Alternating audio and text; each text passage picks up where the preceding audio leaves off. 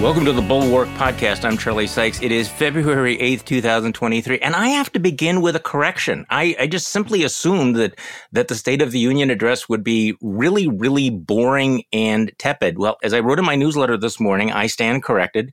It actually was kind of entertaining in a theater of performative jerkitude sort of way, right? I mean, I suppose if you tuned in because you had a bingo card of like major policy things I want to hear about. I want to hear about civility, unity, bipartisanship, probably a little bit disappointing. On the other hand, if you came for the outburst, jeers, peals of mocking laughter, or, as Politico reports, the boos, taunts, groans, and sarcastic chortles, as well as the profanity. The Republican heckling, I thought was interesting, but probably more interesting is the way that Dark Brandon kind of played rope-a-dope. So to sort all of this out, we are joined once again by one of our favorite guests, A.B. Stoddard, associate editor and columnist at Real Clear Politics. A.B., how are you?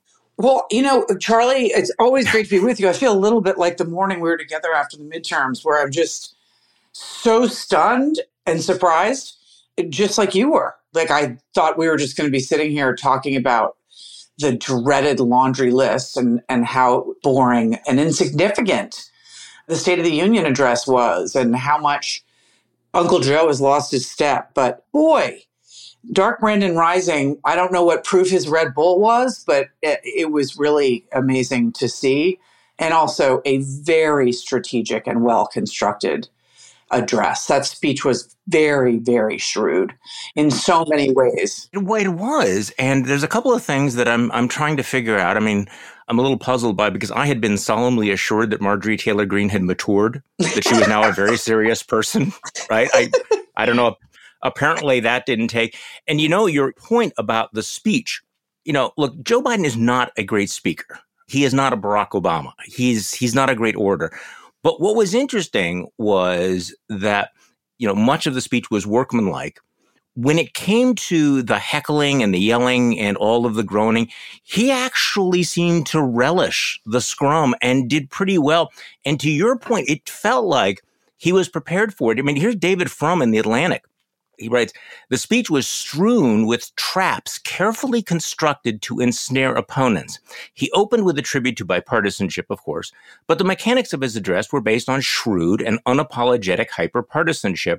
And here's the key. He anticipated negative reactions in the chamber and used them to reinforce his message. That was him at his best. There was a guy who I don't really know in USA Today who wrote, I've never seen anything like this in a State of the Union speech. They ran at him like a pack of lemmings, and with a wink and a grin, he politely directed them to the cliff. That's well said. Did not know that Dark Brandon had it in him. So should we play what is widely considered to be one of the highlights/lowlights of the speech, where Joe Biden, in effect, lays the trap, baits Republicans on Social Security. It runs about a minute 40, but let's wallow in this for just a moment. Instead of making the wealthy pay their fair share, some Republicans want Medicare and Social Security to sunset. I'm not saying it's a majority.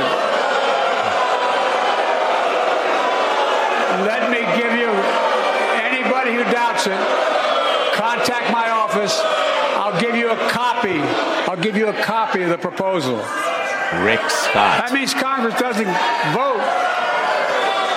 Well, I'm glad to see you. No, I tell you, I enjoy conversion.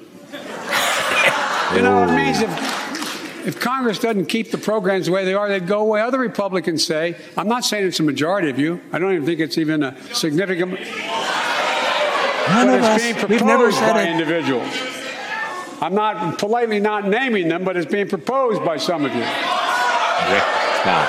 Say his name. Look, folks. The idea is that we're not going to be moved into being threatened to default on the debt if we don't respond, folks.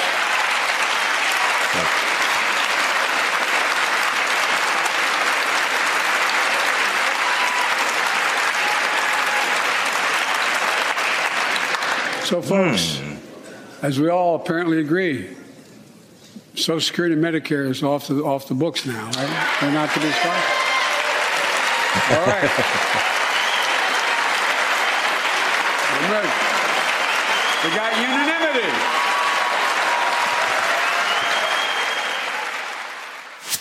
we've got unanimity. So, AB, what do you think of that? I mean, look, it was masterful because, as the other writers that you read point out, it was, a lot of this was planned. The traps were intentional. But he rolled with it so well. He was enjoying himself. He said, I love conversions. And then he makes them stand for seniors. People who have to pay attention to this at the granular level know that that was, in a way, a cheap shot, right? Because Rick Scott's agenda that he released last year, much to the consternation of all the rest of the Senate Republicans, save for maybe Ron Johnson and Ted Cruz, about sunsetting entitlement programs and having them reauthorized every couple of years. It was divisive, for Republicans. It was a stupid thing in a campaign season, but it's not the House Republican plan. So in a way, you can see why that was, right? They got really, really mad about that. But the way that he rolled with it, it was just unbelievable. And again, the speech was written, it was constructed that way, but I also appreciated the way that the language in the speech was pure Joe. I mean, it was never too grandiose, but it was very eloquent at the times it needed to be.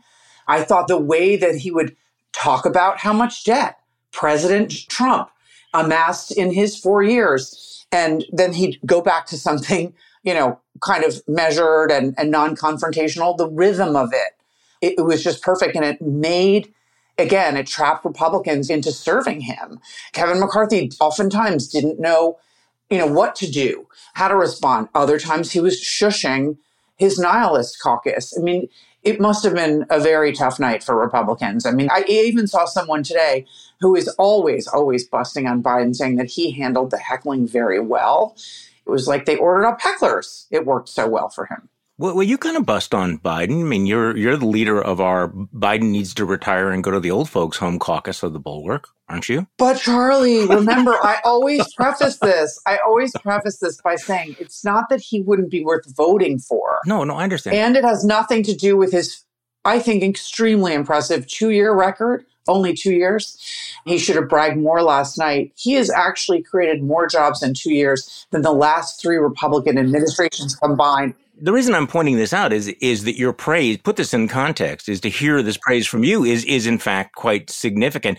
You made an interesting point about Kevin McCarthy. I mean, Kevin McCarthy, who self-gelded himself into the speakership, is reduced to this sort of pathetic spectator role. Politico's reporting, Kevin McCarthy warned his colleagues ahead of the speech to behave themselves, but they ignored him. And the new speaker had to resort to shushing them repeatedly from the rostrum. And so, as John Harris writes, with the boos, taunts, groans, and sarcastic chortles, the Republicans effectively turned themselves into primetime props for President Joe Biden. And now, okay, there's always the danger of forgetting the fact that we live in a split-screen universe with alternative realities.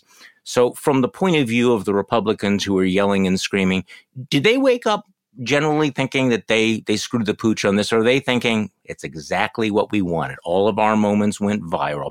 It's going to play very well with the base, with the small dollar donors. It's going to get me more hits on OAN and Newsmax and Fox News. So aren't we in a world where you can have something like that and both sides think that they look good and the other side look terrible? Do you know what I mean?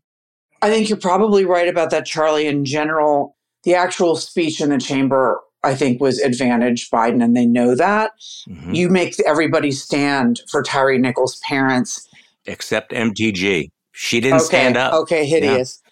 You talk about, the importance of Made in America, including all our manufacturing materials, record job creation, as I mentioned, negotiating drug prices, the insulin stuff, the Junk Fees Prevention Act. That stuff is enormously popular, and they had to sit there and pretend that they weren't really excited about it, let alone it almost sounded populist. Exactly. So, I will say, they will go on OAN, and talk for days about how dare the president talk about fentanyl killing so many Americans. It's all his fault because of the border, and that will work. And obviously, we're getting to Sarah Huckabee Sanders. Yes. I thought she was a star.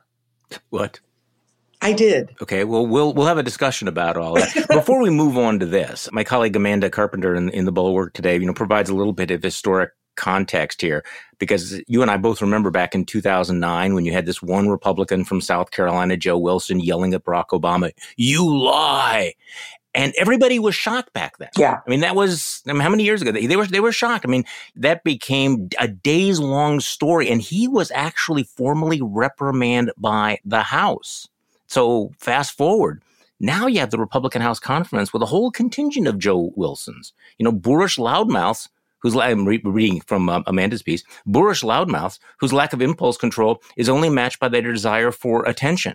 And really, there's no chance that any of them are going to be reprimanded for the way they behaved last night. None, zero. Just a little bit of a footnote here. Charlie, I completely agree. The Joe Wilson event, those were the good old days. It is now not that they lack impulse control. It is the goal. It is the intention. And MTG had her white balloon taken away by Kevin McCarthy. Aww. And she still was going to get out there and go viral. So she screamed and stood and pointed and was nasty. And that's the goal. That's the goal. And it probably worked for her in her own way. Okay, so Sarah Huckabee Sanders gives the rebuttal. By the way, has anyone actually enhanced their career by giving the State of the Union rebuttal? I mean, normally what happens is you have a rising star that's put in that spot and they just humiliate themselves. The lighting's bad. Marco Rubio didn't have enough water. Somebody else, I don't even remember this, started drooling. I mean, Bobby Jindal was terrible. Remember when Bobby Jindal was the rising star? I mean, this is where political careers go to die. And they threw her in there. I thought she defied the expectation. I thought that they were trying to kill her off because it is where political careers go to die. And as a result, I think she's a comer now. I think she reminded us she's a Nepo baby. Yeah, that's true. Mean. Now that was a cheap shot. See, I don't think it's a cheap shot to point out that leading Republicans have suggested sunsetting Social Security and Medicare because they actually did. This is part of the gaslighting. And now I'm going to get all kinds of negative reaction. I'm seeing this from both sides where somebody says something that is completely outrageous. They're called on it and people go, no, nobody ever said that. Nobody wants to defund the police. Nobody has ever said that we should, sunset Social Security. No, you know what? It's real. It's a clean shot. But the Nepo baby thing was definitely a cheap shot. And I stand by it. Here's Sarah Huckabee Sanders, describing normal Americans under siege by these terrible left-wing culture warriors. Let's play, Sarah. And while you reap the consequences of their failures, the Biden administration seems more interested in woke fantasies than the hard reality Americans face every day. Yeah, right. Most Americans simply want to live their lives in freedom and peace. But we are under attack in a left-wing culture war we didn't start and never wanted to fight. Uh-oh. Every day we are told we must partake in their rituals, salute their flags, and worship their false idols. All while big government colludes with big tech to strip away the most American thing there is, your freedom of speech.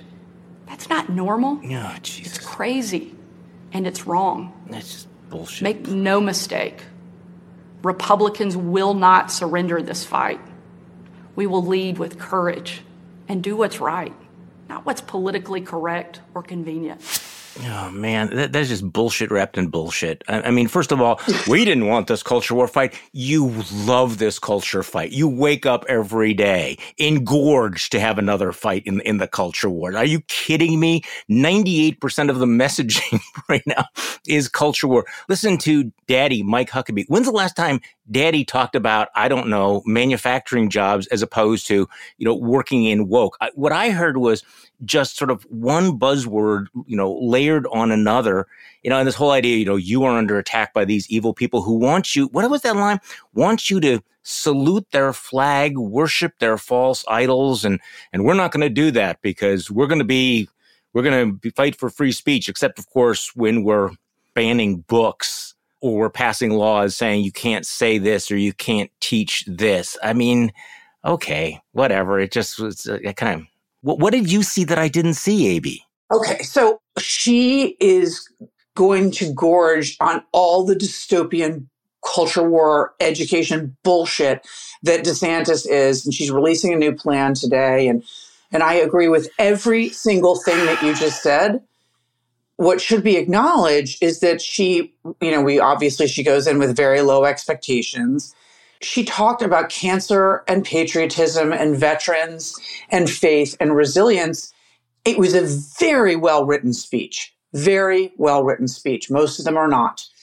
And she's a woman, and I just think there are a lot of Republicans who watched it and said, after all these lunatics let us down in the midterm elections, there's an impressive person ready to take on the left, and she speaks English, and she's not Marjorie Taylor Greene and Matt Gaetz. And so I'm just saying, watch out. Do you remember the phrase defining deviancy down? Because you're right. if that is your standard to go, okay, so wow, she's not George Santos. She's not Marjorie Taylor Greene. She's like, all right. But that's what we're working with. I mean, so anybody that shows up without their eyes, like his pinwheels, and spewing green projectile vomit suddenly is, there's a normal person. I mean, are we at that point now? Unfortunately, yes. Hey, speaking of which, I'm sorry that we've used this phrase so often, the post-shame culture and shamelessness being a superpower. I mean, Donald Trump, I think, proved that in a certain kind of politics, shamelessness is a superpower, in which case George Santos is in a class by himself. He's standing there shaking the hands of the senators. And that moment where Mitt Romney comes up to him and goes, hey, Senator Romney, and Romney says, you don't even belong here. But George Santos, I'm not embarrassed. I'm going to put myself right here. I'm going to shake everybody's hand. I'm going to stand here. I'm going to greet Joe Biden because what? What is his deal? I mean, we're not in the realm of politics anymore, are we? We just need a whole panel of psychiatrists, I think. He is a mental health catastrophe. And as long as the House Republicans would want him to be the subject of headlines every single day, that's just fine with me. But the guy obviously needs help. It's not that he's shameless like Donald Trump. He gets high on embarrassing himself. This is his fuel. He doesn't seem to be embarrassed, though. No, of course not. No, it's not embarrassing to him. Any attention is good attention. He'll get it in the worst ways. He has no problem with allegations of groping, a prospective staffer. He stayed there all day across from the aisle from Sheila Jackson Lee, I guess, to make sure he was in the ass kisser seat so that he could see the president and shake his hand, which he did. And Joe Biden shook his hand. The whole thing, fighting with Mitt Romney, I was actually surprised Mitt Romney said that to him, but good for Romney. But George Santos, this is what animates him, is kind of making an ass of himself. And he loves it. And I don't think Kevin McCarthy has a problem with that. Oh, I think Kevin didn't have a great night last night. I think Kevin is sitting up there. I mean, the hollowness of his speakership, I think, was on pretty dramatic display there. And especially now that we have to go into real negotiations where he has to engage in actual governing, I think it's going to be very awkward. Okay, so let's talk about the puzzling paradox that is stumping some of the punditocracy, which is that you look at the economic numbers and they're pretty good. The GDP numbers are pretty good. The unemployment rate is at the lowest since 1969, right? I mean, so you have all of these numbers that have lined up suggesting that the economy is in pretty good shape. Inflation is going down. As you pointed out, Joe Biden has had a pretty effective first 2 years, and yet it is not breaking through to the public. You have half the Americans in the new Gallup poll saying they're worse off than they were before. That's the highest since 2009. Biden's approval rate is stuck in the low to mid 40s, effectively unchanged. More than 60% of Americans don't think he's accomplished anything despite all the stuff that's happened. So how do you explain the disconnect? Well, I also wanted to add something that I stumbled on recently that was just so stunning. Way to Win, which is the Democratic poll, they did 9 battleground states after the election, and they found 78% of voters in the 9 battleground states could not name one thing Biden or the Democrats had done for them, including 78% of independents. Whoa. This is devastating. Wow. And I think it results, Charlie, from the fact that on the economy, which as you point out, and we could go through, I have a list somewhere, the best holiday sales ever, in the middle of the supply chain crisis, record monthly job growth, most businesses ever created in a year in 2021. Literally the best indicators for the economy that you really, in a lot of ways, minus the inflation, you could ask for. It's just that it's all about prices and perception. And so for Americans, when they're paying too much for eggs and gas, they see this as a bad economy. And Navigator, which is also Democratic polling, continues. I mean, I'm sorry to laugh when I say this, but it was true last year in a campaign year, and it's true now when he's getting ready to announce his reelection. Americans believe that under Joe Biden, we are losing jobs, not gaining them. Yeah. And that is because I believe that it's just their perception of the economy because of inflation and because maybe they're not, I don't know, seeing enough hiring around them is that we're in a weak economy. And it's really problematic for Biden. So why is that? Is that because Joe Biden is not a good communicator? Is it a messaging problem? Is it a media problem that the media is not focused on it?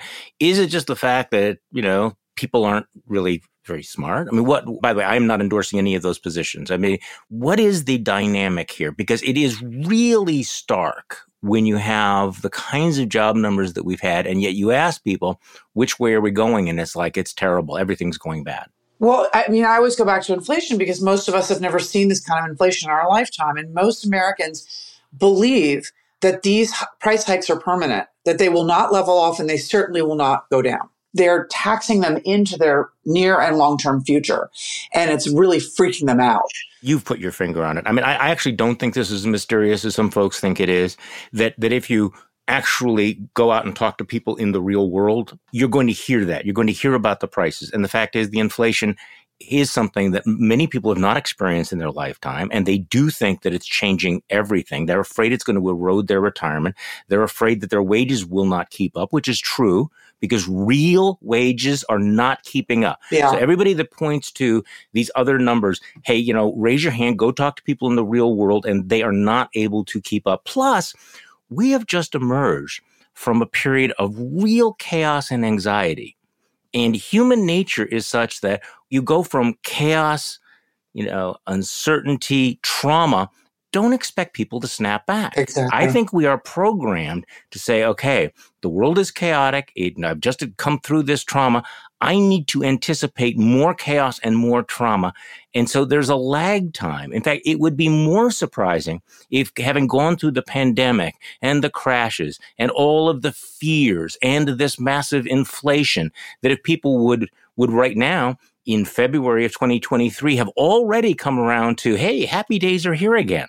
That is just not the way people are wired. I think you're right. And I think that not only has the crisis changed our wiring, but Charlie, I don't know if it's me. I keep asking my peers and they agree. I think we've been through more change in the last 7 years than we have in a really long time. And, yes, Chat GPT and all these cultural changes that are happening so quickly make most of us feel that will lead to long-term economic uncertainty. That uncertainty is just across the board now. We have to learn to accept it.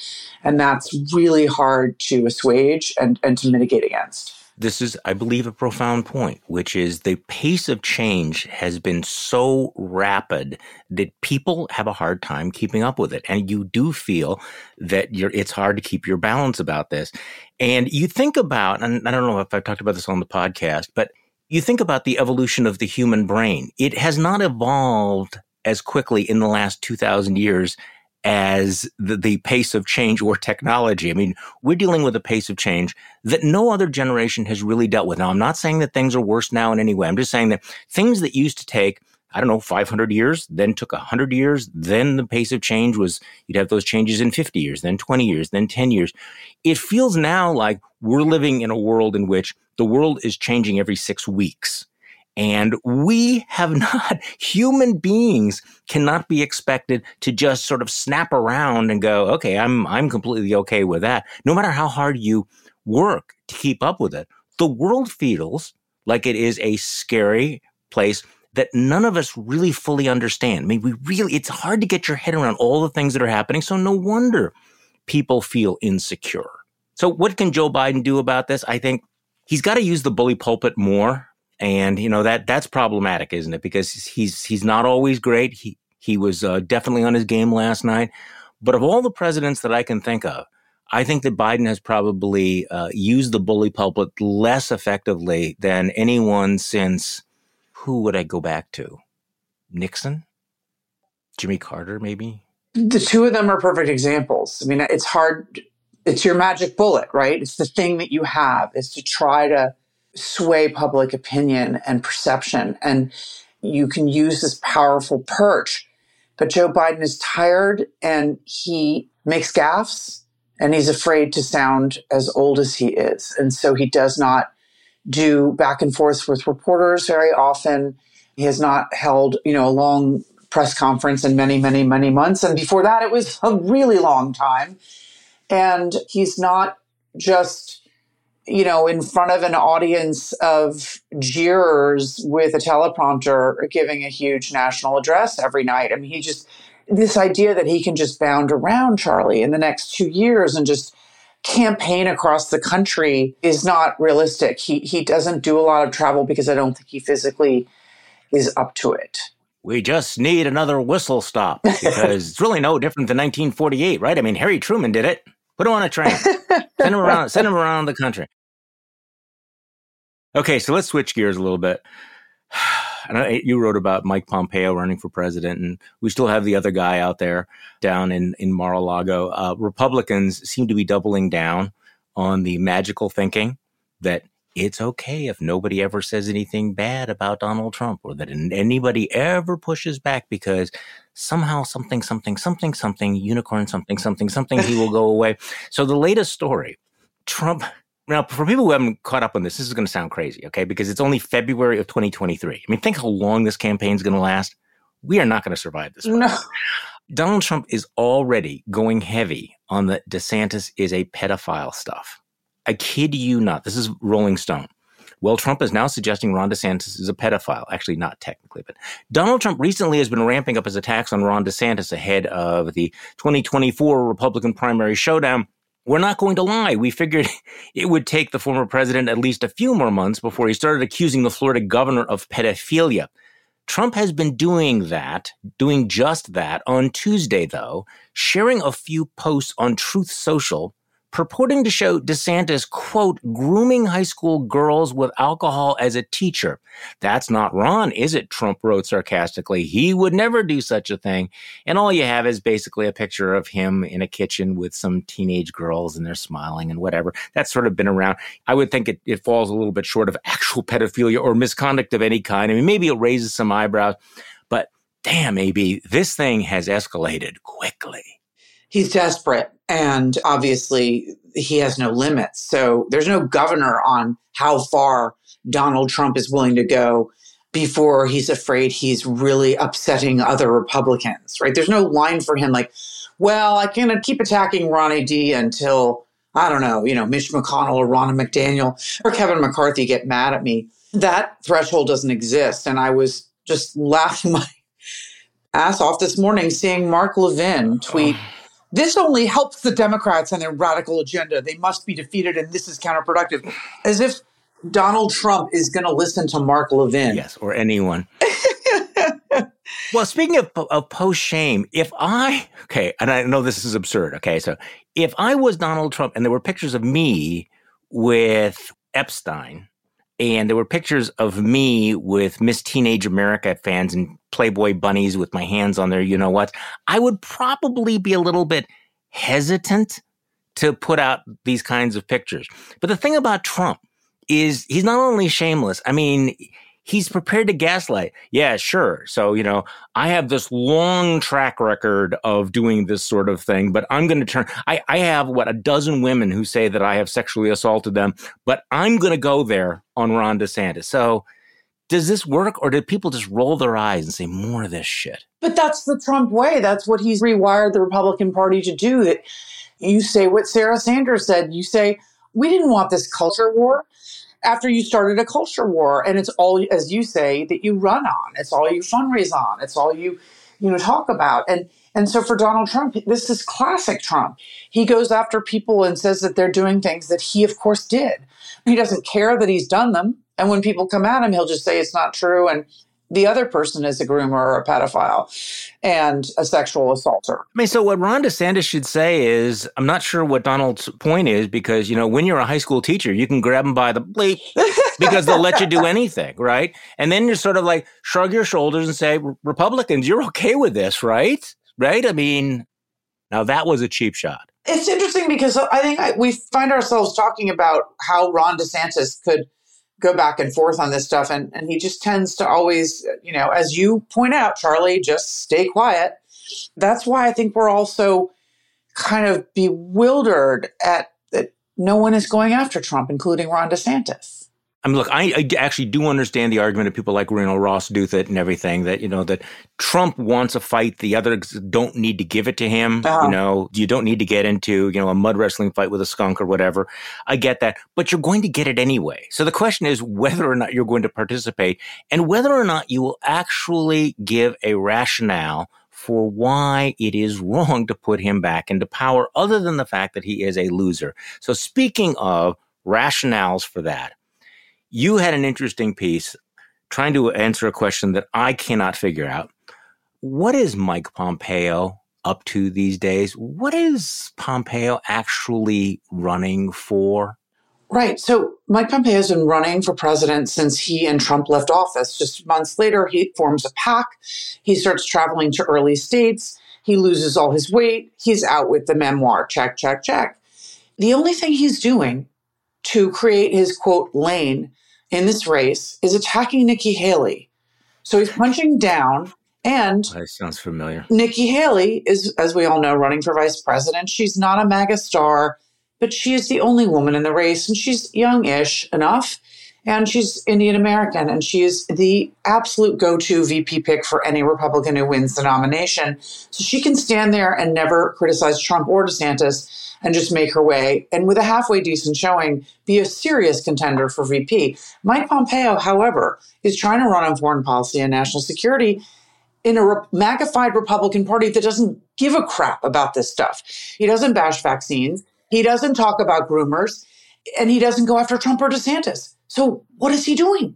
As you write, he's trying to convince voters that he's macho, mad, and mean. And he goes on about the media and how reporters are hyenas and wolves. So that's always a reliable applause line. But the thing about Nikki, okay, so he won't criticize Trump. He doesn't criticize Trump now. He doesn't criticize Trump or DeSantis at all. But Nikki Haley, in the book, he accuses Haley of conspiring with Ivanka and Jared to dump Pence from the ticket in 2020. And he writes that Haley didn't do anything for Israel besides saying nice things. Is this part of a strategy, or does he just have unfinished business because there was some bureaucratic rivalry, whatever, between him and Nikki Haley? Or is Mike Pompeo, the macho, mad, and mean, just made uncomfortable by the fact that here you had a pretty prominent woman who was infringing on his turf? So what's the dynamic there? I mean, she also has been running for years, right? So he's known that. I don't think if she was running for president that he would be attacking her so gratuitously. It's really obnoxious the way that he talks about her in the book, and it's petty. And, she had to respond and say, it's sad to use gossip and lies to try to sell books. And again, if he was doing that to everybody, and he was attacking DeSantis and Trump, and he was trying to be the new bulldozer, fine. But it seems so politically obtuse to me to be going after Nikki Haley, who's not a threat. It just makes Pompeo look bad. Well, speaking of Pompeo looking bad, I don't know whether you've seen a clip of this interview he did with a British television reporter, and I'm once again reminded how the British media is much, much more aggressive than the American media. I'm going to have Mehdi Hassan on this podcast in a couple of weeks, and I really want to talk to him about that. It's a different style. They are so much better prepared, and they ask follow-up questions, and they're very, very pointed. And Pompeo goes on to tout whatever it is he's touting, and the reporter holds his feet to the fire about January 6th and, whether he should have spoken out more aggressively about it. And what's really striking is how uncomfortable Pompeo is, how thin-skinned he is. And except for sort of, doing that, playing the card of, pushing back on evil reporters, he looked pretty shaky. And so if your whole thing is, I am big and strong and full of macho swagger, that's not a good look. He is another one of these guys that has not actually been tested. So again, Mike Pompeo may be out a little bit over his skis at the moment. Yeah, and I know him, and he is thin-skinned. You do? And I think that, he doesn't want to know me anymore, but in the before times, Charlie. But I do think that he is one of those people that, he's not making a lane for himself. As I said, he's not distinguishing himself with something compelling to the electorate he needs to win over. And I think that he might have a rough time in the back and forth. I mean, with Trump, and he obviously has very much tried to not piss off Trump. The book is all fluffing Trump. The only thing he's done is say something after the midterms about how we're all tired of losing. He is, like we suspect DeSantis is, someone who could not respond well to criticism and not be able to take a punch. That is a really good point. The other thing about Pompeo that I find interesting is that on paper, his credentials are pretty impressive. First in his class at West Point. He went to Harvard Law, was on Harvard Law Review. On his resume, member of Congress, director of the CIA, and Secretary of State. I mean, arguably, he has one of the most impressive resumes of anyone ever to run for president. And yet he seems intent on not running on that, but on running on, I'm as big an asshole as any of these other guys, and kind of dumbing himself down. Is that unfair? I'm like rolling out all these cheap shots. So is that a cheap shot? No. It's interesting because I actually make the point that I think he's running as resume man and that the voters in the Republican primary electorate hate resume man. They're so done with that. We're not going to have George H.W. Bush again. It's not going to happen, people. So he has, as you note, he served in the military. He's really had this incredible career in public service.